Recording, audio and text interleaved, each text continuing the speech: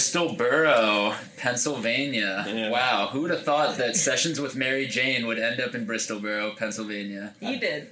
Yeah, you thought it was your idea, Jordan. It was your- It actually wasn't my idea. It was actually our guest's idea. Oh, He would was you like to very- introduce our guest? Well, no, I will introduce him in a second, but he was very excited because we worked together on his podcast, Young Black Suburban, and he is former boxer and current boxing gym owner, businessman, entrepreneur, host. Did I get all of your titles? Well, yeah, except the janitorial. I'm also a janitor. Father? and custodian, father, everything. Yeah. son. Yes, also. Tim Witherspoon Jr. Welcome. Thanks for having me.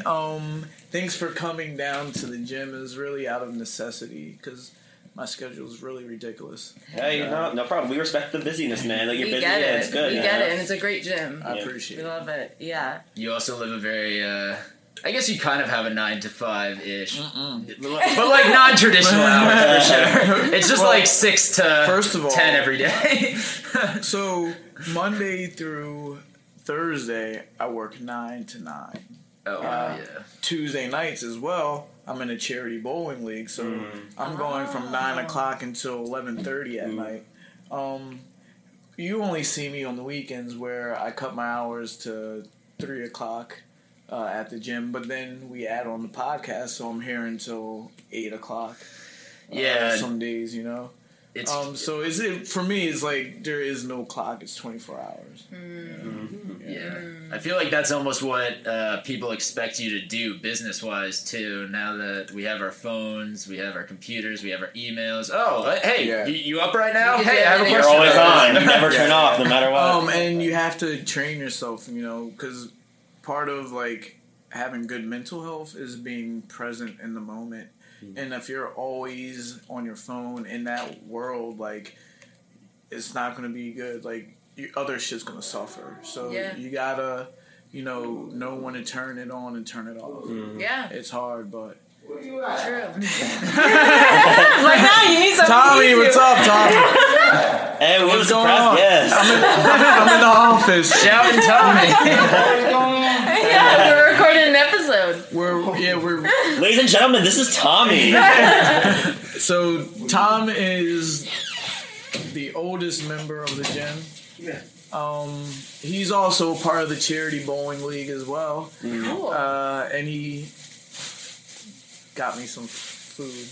Yo, what a guy. He The also essential. he also likes THC as well. Oh, nice. This is called Sessions with Mary Jane. I appreciate it, Tommy. What do you need? Some?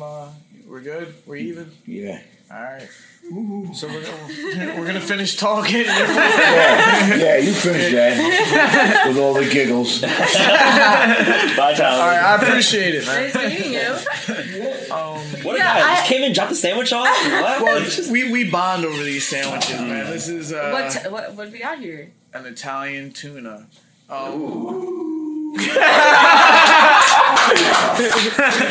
If you guys didn't hear that, Tommy wooed in the background. Which you can only get this style. I guess I've only ever had it from Northeast Philly. So he just took class. I just taught him. He went down to Northeast Philly, got a sandwich, brought it back. That's great. Oh, That's wow. so nice. Yeah. What a pal. Well, community-driven gym. Yeah. You do for people, it comes back. And Yes. that's how it works. Absolutely. Sure. Absolutely. That's actually a good segue, huh? To Oh, our topic and Here- challenge for the Yeah. day. Yeah. Here comes a segue, How do guys. you feel, Tim? Are you ready? Yeah, it's the Mary Jane's starting to kick in. Yeah. Mary will hold your hand throughout this whole episode. But she'll challenge you and push you sometimes, too. No problem. Yeah. To make you forget stuff. Yeah. She throws you for a spin. I'm used to her. Yeah. So your challenge is to list and don't think of it in terms of getting that many on the list. It's just as many as you can. Like, are we going to be talking and then I can pop in and Yeah. Exactly. Yeah. Interrupt us whenever you want. Yeah. We'll leave in and out. Yeah. family businesses. Is that what we say? Like We're saying the family business because you share a trade with your father. Yeah. So we figured your challenge today could be finding some families who have a similar trade like father, that. son, mother, daughters, father, kids, like whatever. It could be any industry. That father and daughter. It could be any industry, and you'll. This yeah. is a pretty easy one, I think. Yeah, Ooh, so all it's right. gonna All be- right, okay. that'll be good. We'll see as we get deeper. If I have enough time. Yeah, so he has a ticking clock, so yeah, so like this And will- you can't use your phone. You can't use I anything. don't You need can't to look use anything it. up. So, Talent Harris and his Yeah. father. Can we write that down? Oh, We can wow, write it that's just the- because he's in the That's extended true. Midnight Yeah, Hump that's universe. true. He's actually going to be in our short film that we're That's releasing. finishing up editing Mhm. soon and releasing soon. good first pick. Yeah. I mean, he was on my show as well, so. Yeah, so I guess he is. You mean comedians? Yeah. That family? Yeah, family of comedians. Mhm. Also, I guess like after talent, like maybe we should keep it more famous. Just for, More famous? More famous, I mean, just I the- felt like his dad is pretty well His known. dad is He very is. well known, and especially since we're a Jersey-based Yeah. podcast, Yes. his dad is super well known, and he's gonna be well known because he'll probably end up on SNL or some Is that his shit name? next year. Right. What What's his dad's name? talent? Oh, it is Or, also no, talent. he goes by talent, but I don't know if that's his. There's just he's so like much talent. duck Yeah, comedian. and that's the thing. It's like if your name is talent, you better be talented. Like, they're talented. That's the thing. Because like, how embarrassing would it be if your name was talent and you weren't good? Yeah, you know, that's like. it's gonna be like, oh, yeah. but he's not that problem. Parents really helped you. Yeah. He'll probably be a guest on this in the future, so it's good that we Yes. we added to You're our dropping like him here. Yeah. encyclopedic like references. Yeah. we're gonna have, Yeah. You know, is this a Patreon? Is it not a Patreon? We don't even know as we're recording this. You know? This episode. Yeah. Yeah, you'll find out by the end of this episode. It's definitely a premium guest. Yeah. Yeah. If for you guys sure. are getting this for free, Yeah. you're getting a premium guest. I appreciate that. Yeah. So let's go marry Kate and Ashley. Yeah. Let's go. That's good. Let's go marry That's Kate good. and Ashley. Yes. See, I feel like it's just too easy.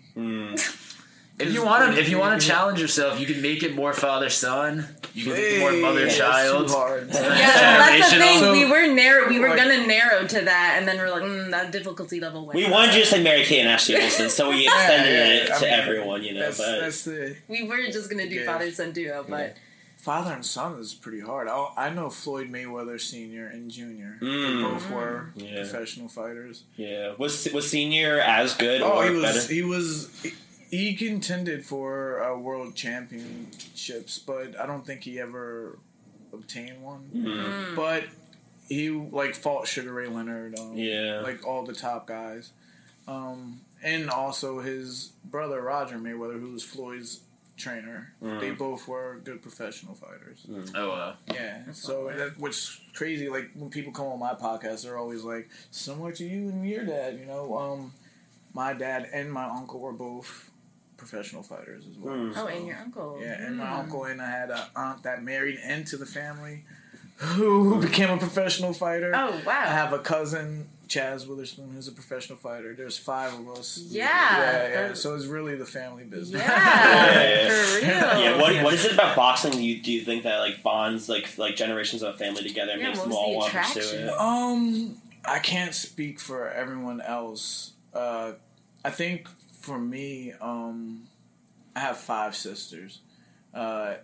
I always wanted to get out away from them and play sports outside, and I was just always athletic. And then boxing was a way that I could be around my dad because he was still fighting. And then it's just something that just becomes a part of you. Like I say, I started boxing, like 4 or 5 years old. So, like, at that early age, I realized that, like, what my sisters was doing was not cool. And with the kids, like, I was playing hockey, football, like, doing those kind of things. And then when it came, like, my dad took me to the boxing gym the first time. It's like, whoa, this is it. Yeah. And then, like, my son, his name's Tim Witherspoon as well. Same way, but I think he's even more intense. Like when I was his age, I wasn't studying YouTube and watching. Like he's coming to me with like Dad, this guy stepped over this way, blah, blah, blah. I'm like, oh, fuck, we gotta do it again. You can come in. Yeah, that's true, because he just has so much more sources of information at his fingertips. Exactly. Which is no excuse for me. It's just I was more of a physical person. I like doing. I hated, I still don't really care about watching boxing.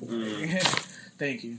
I really don't care. Another food delivery of friend who just dropped in also. So this is my fitness instructor, Omar. He's actually from New Jersey. Well, not from. Sorry. He lives in New Jersey by way of Canada. Whoa, very cool. Yeah. People like Canadians.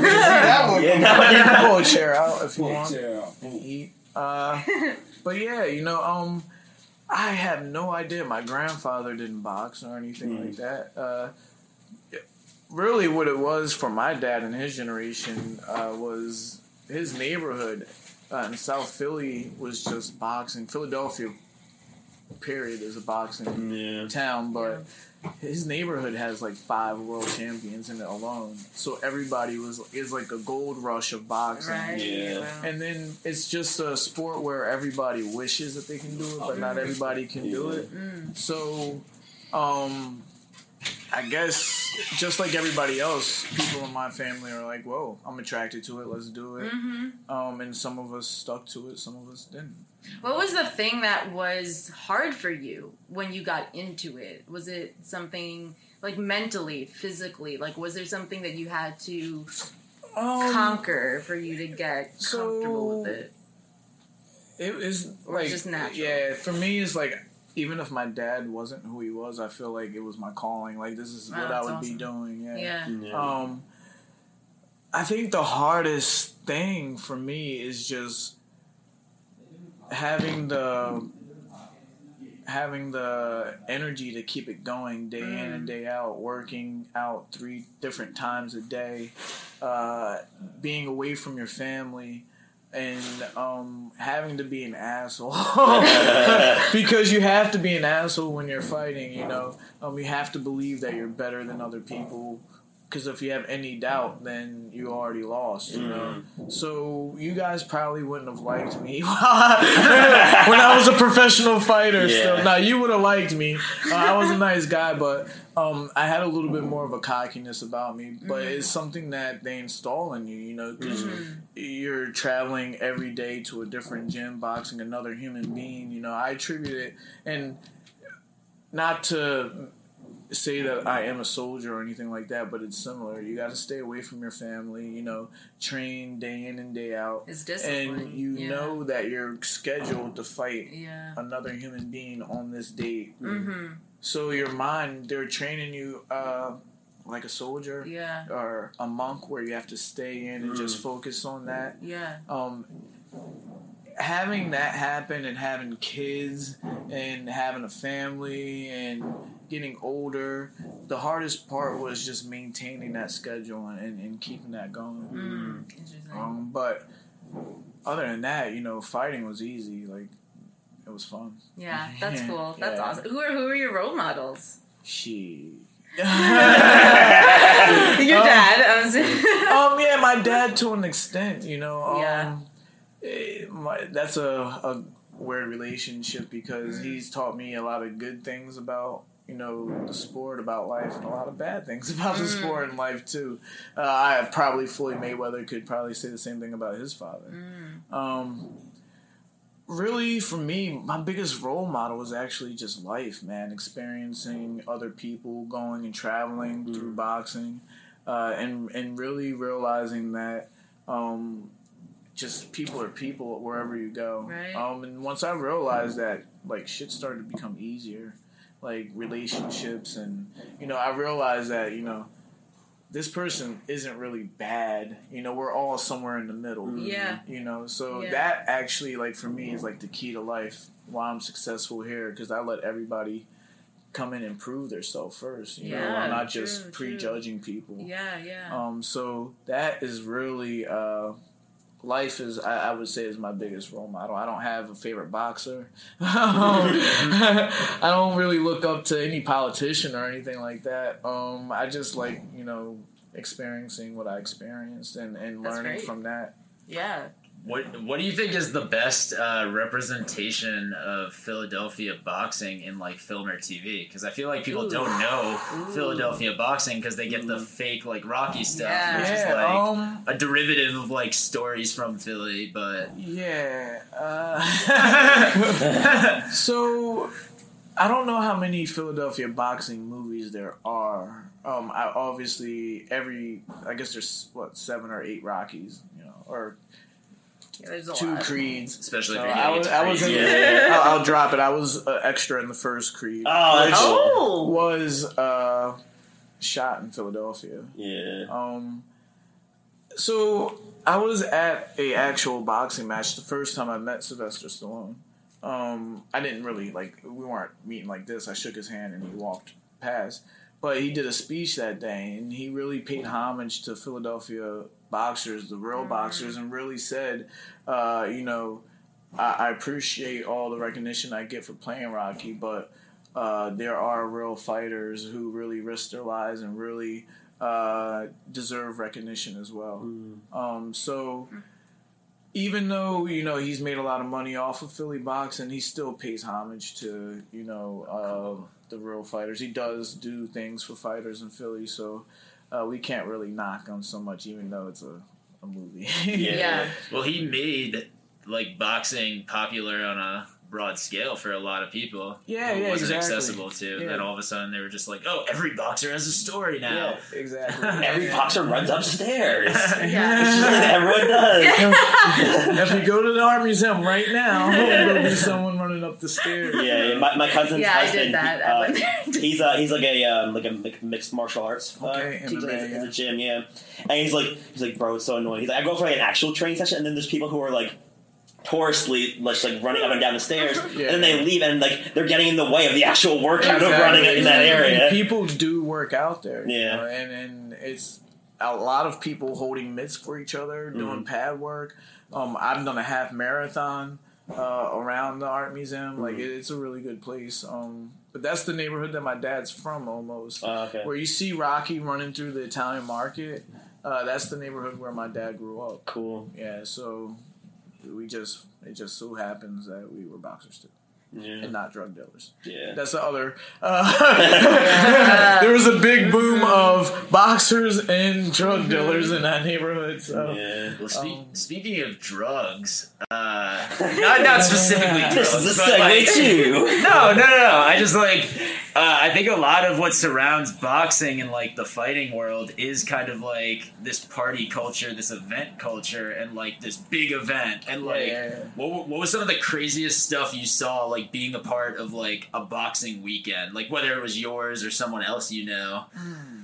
Because, like, you must have seen some shady stuff just from, like, going up from amateur to pro. Like, you must have seen some crazy stuff, like, being on televised fights and, like, getting up into that level. I mean, of it. It depends on what you call crazy. Like, yeah. I've seen DMX get arrested at Madison Square Garden. Damn. That was pretty crazy. He was walking Roy Jones out. And I don't know what happened. The only thing I see is him fighting with the cops and getting drugged out. I thought that was pretty cool. Yeah. And I'm only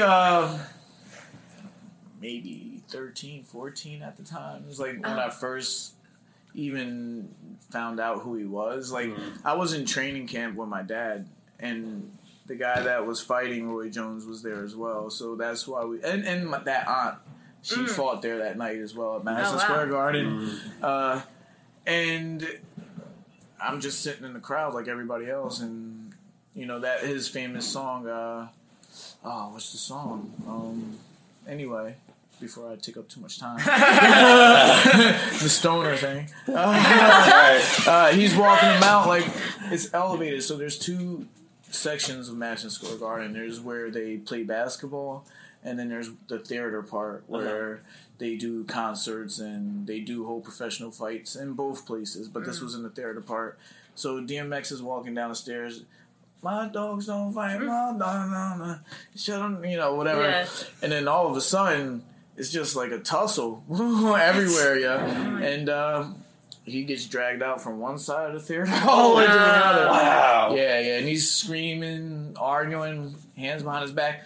Now that I think about it, what if it was staged? I was only 12 or 13. Yeah, He's so part for of the you, show. he took it as like honest. Yeah. But I think the whole crowd at the time fed into it. Yeah. It was pretty cool. I mean, some crazy things have happened to me, like fighting overseas in England. I had to fight a guy who I didn't even see him until we were in the ring. Like, I was supposed to fight somebody else. The day before. Any fighter or anybody that tells you that they're a professional boxer, you can look up their record on boxrec.com. And it'll also tell you the fights that they have coming up, if they have one scheduled. So I looked my fight up, and I was supposed to be fighting, I'll never forget, a guy named Daniel Thorpe, because I was training for 2 months over in England to fight somebody that was left-handed. So I look on there the day before the fight. We weigh in the same day. I looked the day before, and it has this guy's name, Mark McRae. And I'm like, yo, so I'm in another country. Like, it's just me and my dad. Like, it's just not like anybody I can call to change things or whatever. So we're talking to the promoter or whatever, and he's like, yo, don't worry, everything's all right. This guy's coming up from London, which is 3 hours away. We're in Sheffield. So I'm like, all right, I'm going to fight anyway. I don't care. I've been training for 2 months here. It is what it is. So you're supposed to weigh in right next to the person you're fighting. You guys seen weigh-ins before, and you even stare each other in the eyes. Yeah. I get there, and they're like, yo, he's already weighed in, and he's in his dressing room. So I go into the wrong dressing room by mistake. And they rush us out. Oh, no, you're over there in the other dressing room. So they put us in the dressing room. So there's an A side and a B side. The A side is usually the people that you expect to win. They might not win, but you expect them to win. Okay. They had me on the B side, which was with the guys that are supposed to be opponents and the losers. Okay, right. So I'm like, okay, whatever. I'm expecting that, we'll at least see the doctor before we fight together or something. I didn't see this guy. So they're like, okay, it's your turn to fight. I'm like, fuck it. So we're walking to the ring. First time I saw him was right before the bell rung. Bell rung. I already had it in my head. I'm just going to go in there and just hit him right off the bat because I don't know what to expect. Yeah. And you can see this on YouTube if you Google Tim Witherspoon versus Mark McRae. I just go in there, hit him with an overhand, boom, and then that just set the tone for the whole fight. And in the fourth round, I end up stopping him. His corner throws in the towel. So that was kind of the craziest thing to happen to me. And then Jordan has been in the room when I told the story about how they were calling me American cunt. The British people? Just the audience? So you know how you know how That's like a new title. soccer they chant, they go, you're watching what they call it football, but you're watching on TV, they're like, whatever. Yeah. They're going, American cunt. Oh my God. So I get out the ring, like people are pushing towards the barricades and everything, and I get ushered back to the dressing room. But after that fight, though, I ended up having fans, and the whole town started embracing me and all that. But they're really passionate about their sports. So for me to go over there, and I've done it. I've beat 3 people in England. 3 of their countrymen. So, and now they love me though. Yeah, well, you earn their respect by beating their best people. Exactly. So. Well, they weren't their best people. Or by beating their people, though. But they try to throw a okie doke in there. They try to get that. That's pretty cool also, because I think you said in one of the podcasts that in England, boxing's like their second biggest sport. Yeah, it's their second biggest sport, yeah. For me, being like 4 and 5 and doing boxing is kind of not what people do here.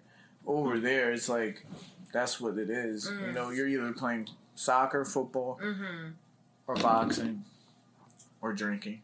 That's the number one That's sport. the three things. You know, the other than that, they have like cricket. No one plays cricket. That's on the You know, there's no family. basketball hoops. People, Yeah, no one yeah. has basketball hoops in England or anything like that. They're playing darts and pubs and snooker. Yeah. You know, so boxing is a big deal, man. It's a big deal, and they're good at it.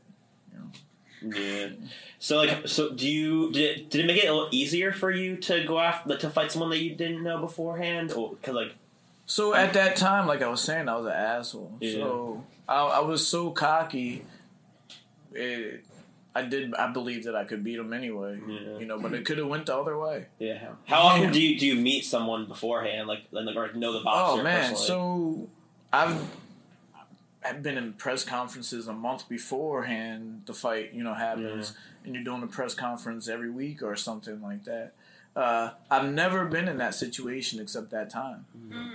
You're usually seeing the doctor together, like I said, or when then you get a chance to shake their hand. You know, it's not really like we were prepared for war, but it's still a gentleman's sport. You know, we still respect each other, so there is interaction before The you pleasantries, fight. But then once the bell rings, that's when it you go at it. Yeah. And then after the bell rings, you guys see it all the time. We hug. Yeah. So there's that respect. You get a lot of chances to interact. Now in today's world too, with the internet and everything, there's no way that you can't know who you're fighting. Yeah, You know, you can yeah. YouTube them right away. Yeah. And What was the reason for or did you say the gentleman who was left-handed? Why he wasn't able to? I think he couldn't make weight. I think that's what it was. They knew that he wouldn't be able to make weight. So they switched someone. But the whole thing about it is they never told me that. They just switched the opponent. Yeah, they just dodging. So that is, but that's part of the business, the promoters and stuff, they're just trying to make that show happen, trying to make money, and they don't really care about, the fighters or the musicians, the rappers, they get it bad too. The best thing that you can do is like be your own promoter eventually, but that takes money. Yes. Yeah. Everything takes money. Everything takes a little bit If of you want money. your own creek. Kardashians. Yeah. Of course. Big family business. Yeah. Very smart mama. Lots of members. Set up like. In different, famous in their own ways. Yeah, that's a huge one. Yeah. I mean, the Jacksons really can't count, can they? They're They siblings, count. yeah. Jacksons, that's an They easy count. one. That's an easy one. Yeah. They were in business together, kind of. Yeah. I mean, their dad was a promoter, I guess, or manager. Is that your like what are your what do you do when you're not running your businesces? That's what I'm doing. Running my business. Besides taking care of your kid and doing like what is your I need to sit here and just watch Kardashians episodes. Like We all have a Kardashian who's your Kardashian. Well, so I do self-care,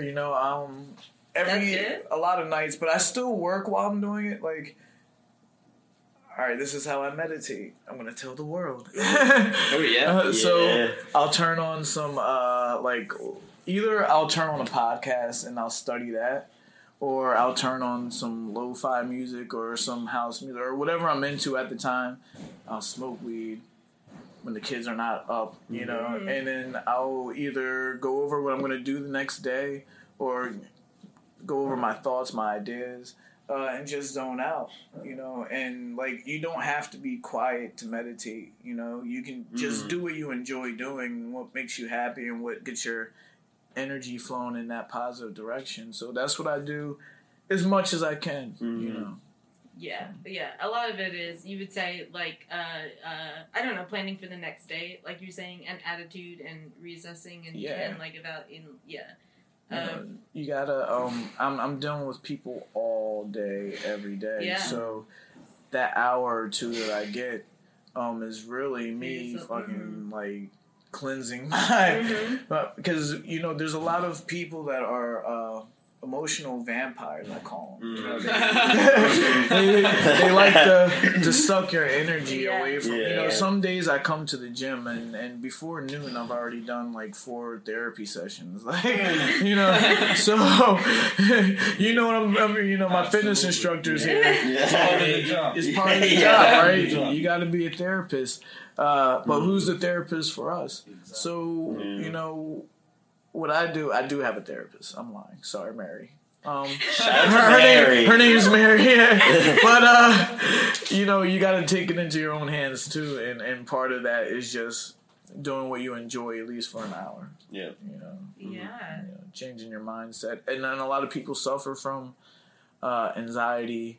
They suffer from, you know, depression, things like that. And really, and it doesn't work for everybody, but a good medicine is just changing what you're doing in the moment. If you're feeling negative, do something that makes you happy. Yeah. How would you say that boxing specifically, how that has changed over time for athletes to work on their mental health or focus on their mental? Well, everything used to be physical, your physical health, you know, and then that. So I still think that's lacking in the sport. A lot of boxers don't have that support. So when you're the person that is responsible for feeding everyone, like you pay the trainers, you pay your sparring partners, you know, your manager, whoever, the promoter makes money off of you. You get a lot of people that enable you. You know, it's not really a good mental health sport, you know. And a lot of these boxers are from impoverished areas. You know, they don't have fathers. They don't have the role models or people to teach them about how to take care of their money, you know, how to take care of people that come out of nowhere and try to take advantage of you. I think that a lot of people would benefit from therapy in the boxing world. Or just learning different techniques on how to handle it, because it's a lot. It's a lot of pressure. Yeah, they got a lot on of top of attention having to pay everybody, pay your rent. You only get paid when you do fight, unless you have a good deal and the manager that's paying you to live. It's a lot of stress, and at the end of the day, you still have to fight another human being. Right. You know, on top of all those stresses, you still have to go to war. So for some people that make money, it doesn't matter. They're still suffering. You know, I always say, and I said it on my podcast, that boxing does one or two things. It either puts you on drugs or it takes you off of them. You know, and a lot of people have turned to substances after becoming famous in boxing, and a lot of people have used boxing as a way to get off of drugs too. So it's a very, very, very, very mental sport. Yeah.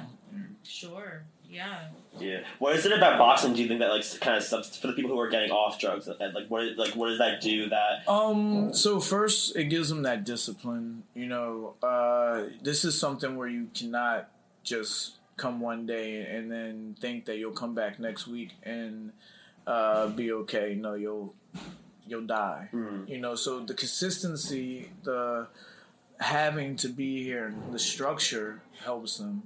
I have a lot of people that are in NA that come to the gym, and being here at 9:30, knowing that somebody's going to be here for you and teach you, does a lot. You know, and not just that, they see their body changing for the better. They're looking in the mirror. People are becoming their family. They're having something to live for. That's what boxing and the community does for people that are in recovery.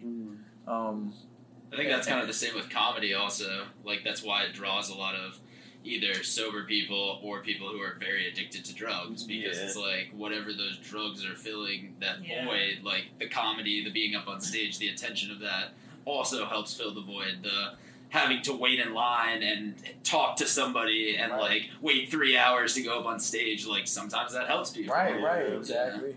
I didn't even think about the parallels with comedy and Oh yeah. boxing and the tragedies Yeah. of both. It's funny you say that. Also, I feel like the business world of comedy is very similar to the business world of boxing. Yeah. It's like I'm sure in boxing there's a lot of people trying to rip you off. Oh, a lot of people trying to take That's the advantage game. of you. The promoters and music and in boxing and I guess in comedy, their job is to make as much money off of you as possible and pay you the least amount. Yes. Yeah. That's the game. So basically, you as a comedian, you're a prostitute for the party promoter. He puts your name everywhere. You're the one that brings in people, but he makes money. Yes. Yeah. Same thing with boxers. We're the one that risk our life. We do all the training. And then somebody like Don King, who's fat and sloppy, gets all the money. Uh-huh. And I will say, though, that it is hard to do it without the promoter as well. Yeah. So you have to have, a give and take. I can't keep talking, balance. Yeah. I can't talk totally bad about the promoters because I couldn't fight and promote a show. Mm-hmm. It would have to be one or the other. So maybe, guys like Floyd Mayweather who have millions of dollars, they can pay people that they trust to run their own promotional company. That's good for them. But for the local fighter, you're at the nature's realm. Yeah. What's like the process like for an up and coming amateur boxer when they're trying to get into a fight or trying to get in that promoter to notice them? So it's different for everyone. For me, the reason why I chose to go professional is because I already had one foot in the door. My father was already famous. Besides me knowing that I could do well, but for someone that is not known, the only way that you get noticed is by performing well. Unless you find some kind of promoter that's shiesty and he'll pay a cab driver to fight you for 10 fights and but those guys, they don't last anyway. Yeah. So the only way you get noticed is performing well in the amateurs, become a national champion or win the Golden Gloves, go to the Olympics is the ultimate way. And then after that, if you don't get recognition, it's still a grind. You just got to turn pro, and then you're starting all over again, from fight one. And the more you win, the more recognition you get. Have you promoted your own? Have you held things here? Yeah, I promoted an amateur boxing match before. It went really well as far as the promotion went. I had other people helping me with things like matchmaking and stuff like that I think could have been better. But overall, the promotion of the show, it was sold out. Omar, you were there, right? Did you come to the boxing match I did here? Outside? Yeah. Yeah. Had a DJ. Cool. We had a grill out there. They were ordering kebabs, and I had politicians show up, and police came, and man, it was good. Is that something you'd want to do again in the future? I think it's something that I have to do. It's something that I have to do just because we have people that want to compete, and it does generate money, but it's not really my passion. To do that, I'd like to do more stuff like this, podcast, and I'm a little, to be honest, burnt out from boxing.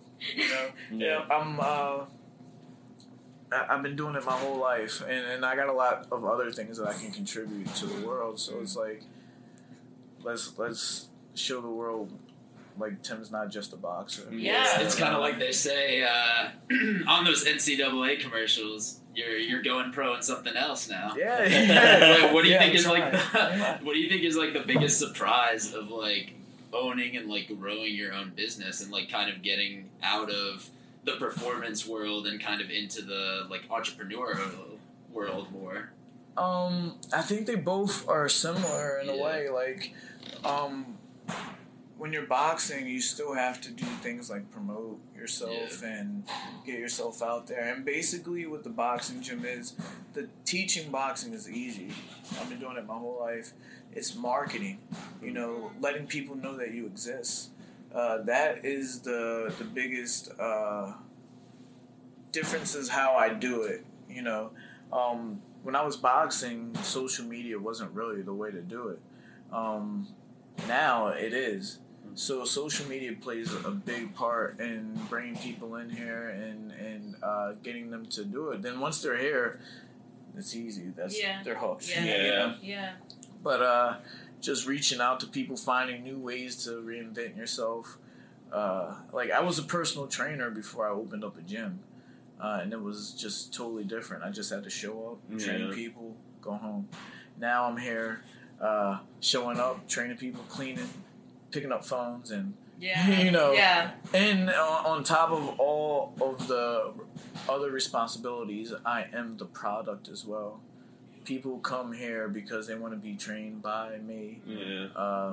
People come here because they want my therapy sessions. Your job is people, though, in every aspect of it. Exactly. It is and it's being social. And I guess right there hits the nail on the head. In boxing, when you're training, though, even though you have to market yourself, you still can't be around your friends.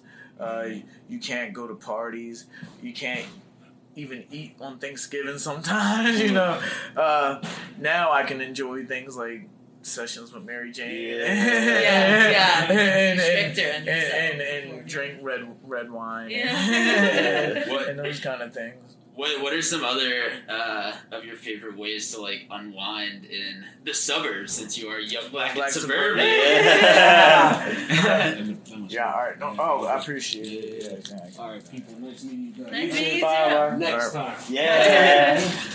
Ladies and gentlemen, that was Omar. Especially like in this area, because like we're not from this area, but we're from a very similar area. Like we're about an hour away from New York City, so like we have very similar types of people who live out there. Yeah, well, so I am a dad, so... Yeah, of course. I'm 36 years old now. The things that used to be fun for me, like going to the city, going to a bar or something like that, are not fun to me anymore. Like I said, though, besides working 100 hours a week, my other thing that I do is the bowling. I spend, every Tuesday night I go to a bowling alley, and it's for a good cause. We're raising money for charity, and How long have you been bowling? How good are you? Yeah, how'd you get into that? Were you bowling turkeys a lot? Yeah. So before I opened up the gym, I had some people that I was training, some older guys, and they're like, "Yo, why don't you come bowling with me? We're going bowling for lunch or whatever." And they were already part of the bowling league, but they were just trying to practice or whatever. So I went there and I got like a crazy, like a 190 or something like that. And they were like, "Well, you should come to our league and see if you like it." So I went there and I just started bowling good. Like not last week, but the week before, I had a THC gummy. And I went to the bowling alley and I bowled a 244. Nice. Wow. Yeah, and it's something where it's just like boxing for me. Like I'm not competing with other people. I'm just trying to do better than myself. So that's really what draws me to bowling. Some weeks I don't do good. Some weeks I get 100. And then I'm like, can't wait until the next fight, which is next Tuesday, and do it again. But also the community that's there, it's everyone that is just trying to get away for 2 or 3 hours. Yeah. We do have drinks there, and then we go home, and then I'm refreshed, and I can go to work the next day. Yeah. Have you heard a lot about THC and fitness? Because I feel like I've heard anecdotally, I know one guy who runs marathons high, and he's just it just makes it fun to run. He's a comic who went to Weed Man's joint a little bit down the street. Yeah. One time. I wonder if it makes it longer sustained. So I can only talk Yeah. from personal Oh, yeah. experiences. I would never box high. But because that just won't work. And you know, not to get too much off topic, I'll talk about this and then come back to your question. Oh yeah. It doesn't make sense to test us for marijuana because it does not help you at all. I can see, you know, a steroid or something, but not marijuana. Now, I do like to run races as well. You know, I run a couple of 10 milers and a half marathon, and every time, mostly, I have been high on THC. It just makes the zone out just great, you know. It makes it more of a meditation. And I do enjoy that. It's with everything in life. You just gotta be fucking smart about it. You know, you can't be like high and like, I don't know, boxing. You know, it's not good. Or playing baseball. But other substances though have helped people. Like there's this documentary about Doc Ellis. I don't know if you heard of this. I have seen that one. He pitched a no-hitter high on acid. He was high on acid. Oh my god! He pitched a no-hitter. You gotta check it out, Doc Ellis. So when I was high on the you know the gummy, just knocking strikes down, I'm like, fucking, I'm Doc Ellis right now. I couldn't miss. But it really, I'm joking, but it really did take away the pressure, the anxiety of trying to figure out the lane. I just went down there, and it made me remember every step. You know, I put my foot in the right place. I go around. I look at when I wasn't high, like that was all sporadic and anxiety felt, you know. So but the Delta 8, but last week I didn't take enough. Superpowers are wearing down. No, I didn't take enough, so it didn't work. But you take more. Yeah, exactly. I'm felon on that. Yeah. Oh, on the list? I'm felon, yeah. You got any more? The Wayans brothers? Yeah, that's a good one. That's a real good one. What do you think is... Oh, sorry. Oh, no. Go ahead, Tim. It looks like you want to say something first. Muhammad Ali and Layla Ali as well. Okay, that's a good one.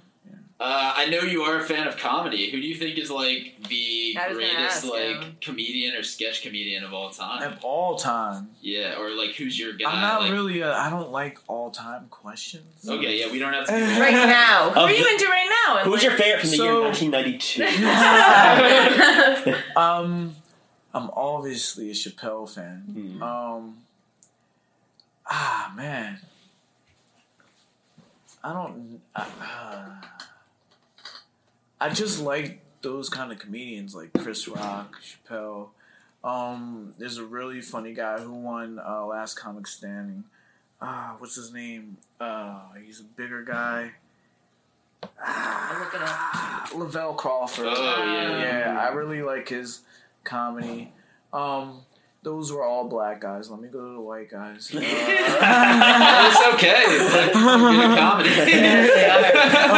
But it's funny, like, I'll watch, like, Mike Epps, for instance, and then, like, I'll watch the Blue Collar Comedy Tour, and it's like, culturally, you have to be able to understand some of these things for it to really be funny to you, you know? Yeah. So there's a necessity for different comedians in different cultures. There's that Joy Kai, he's Filipino. Joe Coy. He tells hilarious Filipino jokes that are probably funnier to Filipinos than it is to us. Right. I just happen to like black comics. I relate to them. But it's special when you do have that one, because the only Iranian comic I saw was Maj Jobrani. Okay. And then he was saying stuff about his dad, and I'm like, oh my god, that's my Persian father. And right. And then you have like that special, because it is closer in relatability. So then you're just like, oh my god, like you get, just super excited when you do find that gem that is, because there's not a lot of Middle Eastern comics, or was it back then, I guess. And to relate that to boxing is the same way. you know, Yes. a Mexican fighter fights, the whole stand has Mexican people in it. Representation, Someone from Kazakhstan fights, they're all flying to Vegas, you know, and flying the flags, you know. People like relatable things. Yeah, I mean, it's the whole thing with the Olympics. The Olympics is that like you like to root for your for your country, no matter how much they suck. Yeah, because there's something about like even if like the world, like the country you're living in, kind of sucks or is doing things you don't like. At least you could be like, well, if my country's team wins, at least they're doing a thing that I just undeniably good if they win gold. We're tribal now. That's crazy. Yeah, that's crazy. Yeah. But yeah, I don't know, man. As far as my favorite, I would have to say Chappelle, man. Yeah, I'm sorry. No, I mean, because I feel like I should be digging deeper in the crates, you know? No, but he's just. Comedy would be entirely different if he wasn't in it. Yeah, you know what I'm saying? right, Like there was a turning point with his entire career. His sketch also, like it's not even stand-up, sketch comedy. You mentioned the Wayans brothers when you had In Living Color. Completely different. And you had Jim Carrey's the token white guy. And then, you know, and one other girl. So I like Jim Carrey more as an actor than I do on A Living Color.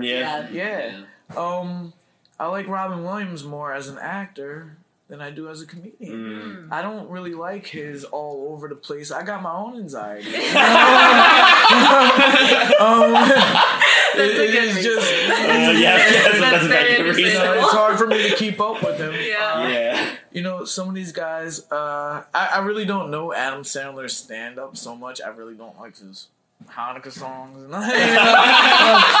But his movies are enjoyable. And you know, Kevin Hart's kind of a commercial guy now. And I know too much about like how he comes up with his stuff now that it just doesn't seem fair or it doesn't seem authentic. It seems very manufactured. So I'm gonna just say I appreciate him, but that's good. I mean, it does kind of ruin the magic when you see what happens behind the curtain. Yeah, you got like it's like if your rapper didn't write his song, you know. You got comedians that have 5 different writers on one joke, you know? It's very odd. Yeah, I guess like when you like get to a certain point, like I guess you have to do it. Yeah, but like it feels like whenever I see a stand-up special, I see written by blah blah blah. I'm like, oh, they didn't write those jokes themselves. So that's weird. It feels like it's like a part of the territory. You have to be like writing your material, and it's like you putting yourself and what your thoughts are. Exactly. And then when it's like, why aren't those guys that are writing the jokes out here? Like, you know, doing it. You're They're just the guys you see at 2 a.m. Yeah. Once we have comedy clubs that can be open until 2 a.m. again, those are the people who roll in once nobody's there. There's 7 people who are just drunk or on a date that's not ending in sex or something. You know, yeah, that sucks. But maybe they make money, you know, selling those jokes. And I have to ask because you're wearing glasses right now. they're real. And I wasn't saying they weren't real. I need them. I wasn't saying they weren't real. Thank you for the clarification. They're nice. I like that. Thank you. Sorry, did you? Tim, have you been asked that before? Is that why that you were like ready? A lot. I was just asking in terms of when did you need them, and it's from the glasses. I've only needed them since I opened up this place. Only 3 years. Okay, so obviously your vision was good when you were boxing. Yeah, I can still box without them. It's just like the difference between like Are you HD farsighted or and nearsighted? I don't know. I have astigmatism. Same. And like, so how I found out that I needed glasses is I told my girlfriend that we needed a new TV, and she said, "No, you need to go to the doctor. You need to go to the eye doctor." So I went to the eye doctor. And they were like, yeah, you need glasses. And then I came home and I was like, wow, this TV's actually pretty good. As a bonus. Better eyes, better TV. And so that's how I found out that I needed glasses. Yeah. I also had it when I was, or found out when I was 6 years old. I had astigmatism too. Like everything is like blurry. Yeah, exactly. And at night when you see the lights off of cars, people see them 2 different ways. And it's just like, I didn't know. I definitely need them to drive at night. Yeah. But like, this is just annoying. I can see things from afar. Like, I have to, like, the bigger ones I can see, but I have to struggle and really strain. But this is like HD. We're good. For the people that can't see, I took my glasses off and put them on. I was just curious because I was just like, oh, you have to. I'm assuming obviously you don't have them when you spar with people. Nah. Yeah, I've been blessed as far as like I haven't really been injured. Well, I'm lying. I've been injured a lot, but there's like people that have like been cut and like have torn retinas and you know my teeth are dead because of boxing. Dentist had to push them back in. Jeez. I've had surgery on this shoulder. This shoulder probably needs the same surgery, but I'm not fighting anymore, so I don't care. I got out of rehab after I retired for this patella tendon. But other than that, with having all of that, and like you're aware now that your son is getting into it, like what are some of your concerns, or like what you can do to help him be more, you know, like defend more than So we're known for having really good defense. Like I said, I've never been cut. I've never had a black eye really. Really what it is wear and tear, like I said in the beginning, like just being able to do it day in and day out. As far as my son goes, is like I don't want him to do it. Like I'm burnt out from boxing. So now I was like, God damn, we gotta do it again. We all know what we're getting into when we start. So just like my father had to accept me doing it, my mom had to accept me doing it, I have to do it with him. And you know, my father could have died doing it. I could have died doing it. My son could die doing it. Prepare them as much as you can. Yeah, but we all know the risk and right. Also the reward. You know, if you're a gladiator that everybody wishes that they were, you're gonna live forever. You know, if you're a gladiator that's a coward, you know, then the whole town is gonna stone you. So that's. And your dad sparred with Muhammad Ali. Right? So were you like he brought you as like a baby? Yeah, I was like, a baby there. Yeah. How cute. Yeah, That's I guess so I can't remember it. I went back and visited a year ago, and I was like, oh, this would have been nice if I could remember. It's somewhere in your brain. One day you'll remember. Pictures. Yeah. Oh yeah, you got a family photo album. We got pictures. You know, Muhammad Ali was holding me and my sister. And there's a picture on the door in the gym. Of, you have some in here. But he's not my favorite. Okay, he's my favorite outside of boxing, politically wise, and as a person. Style wise, though, so this is why I don't have favorites, because you got to take everything in perspective. I really like Floyd Mayweather, but outside of boxing, I wouldn't want my children to act like him. You know, so I can't have a favorite. There's not one person that has everything. But if I wanted to be wanted my son to be a good fighter, I'd want him to be like Floyd Mayweather. If I wanted him to be a good not a good role model, just a good activist, I guess. I would want him to be like Muhammad Ali. Yeah. Float like Muhammad Ali, sting like Floyd Mayweather. There we go. What is your perspective on athletes using their platform for political things and activist things, and they're like, you know, voicing their views? I really think that it's not fair to them to not be able to do it. A lot of people try to silence you know, pro athletes or even musicians as if they're not human. They worked really hard to get to where they are. To be able to have the voice that they have, that doesn't mean that they don't have an opinion about things. And it's really not fair to people like that to be told to just shut up and dribble the ball.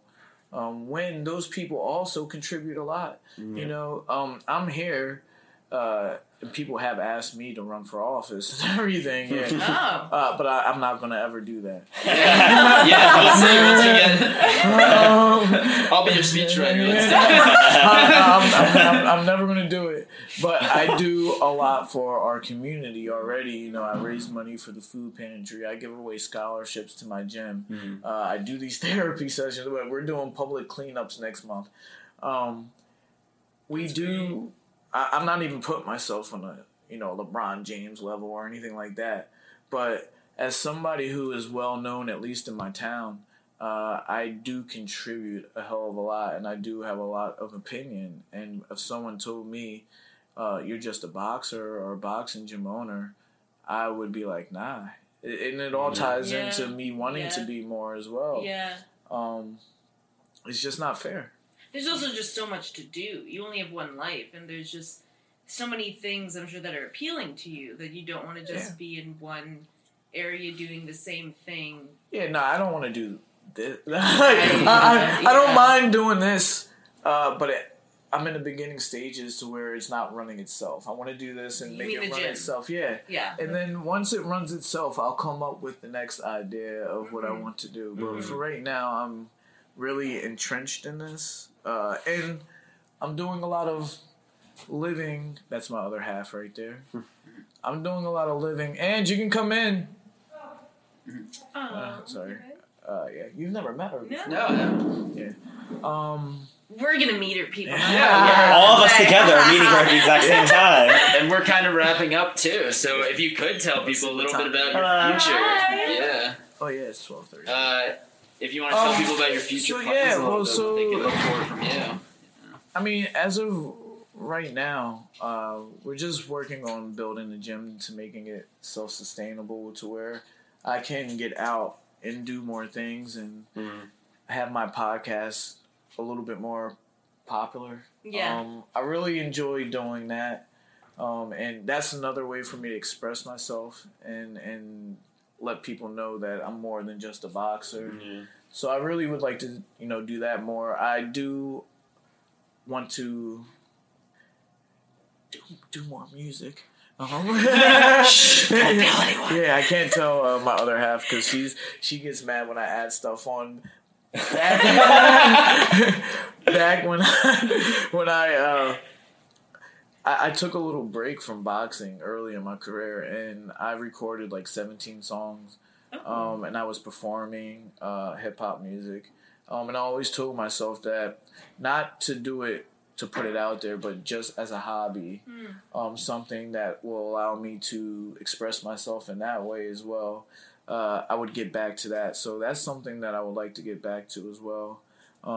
Just writing music and being able to record stuff again. But other than that, man, I just have initiatives with the gym. We want to help out the community still. I want to start an SAT prep program for underprivileged kids who don't have access to teachers that can help them prepare for that test. Wow. Yeah, that's something that I'm really, really focused on getting started, along with keeping our NA meetings here going.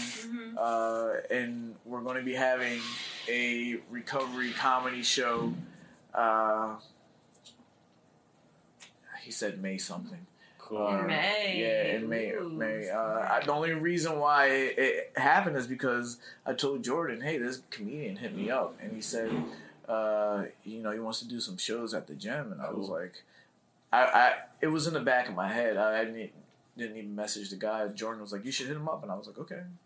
So especially just to go back to the recovery conversation we had earlier. Like, I know recovery is tough for people, and especially like the place that we did comedy and stuff in Rhino Comedy. Like, there were a lot of times before we had alcohol that it was like a safe haven for people in recovery. They're like, oh, I could go to a comedy club and watch comedy, and people aren't going to be super drunk all around me and drinking, and I'm not going to be smelling it and being accosted to buy 2 drinks every time I do it.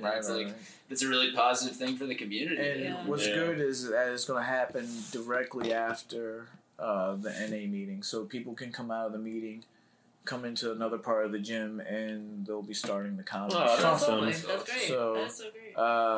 that's something that we like doing.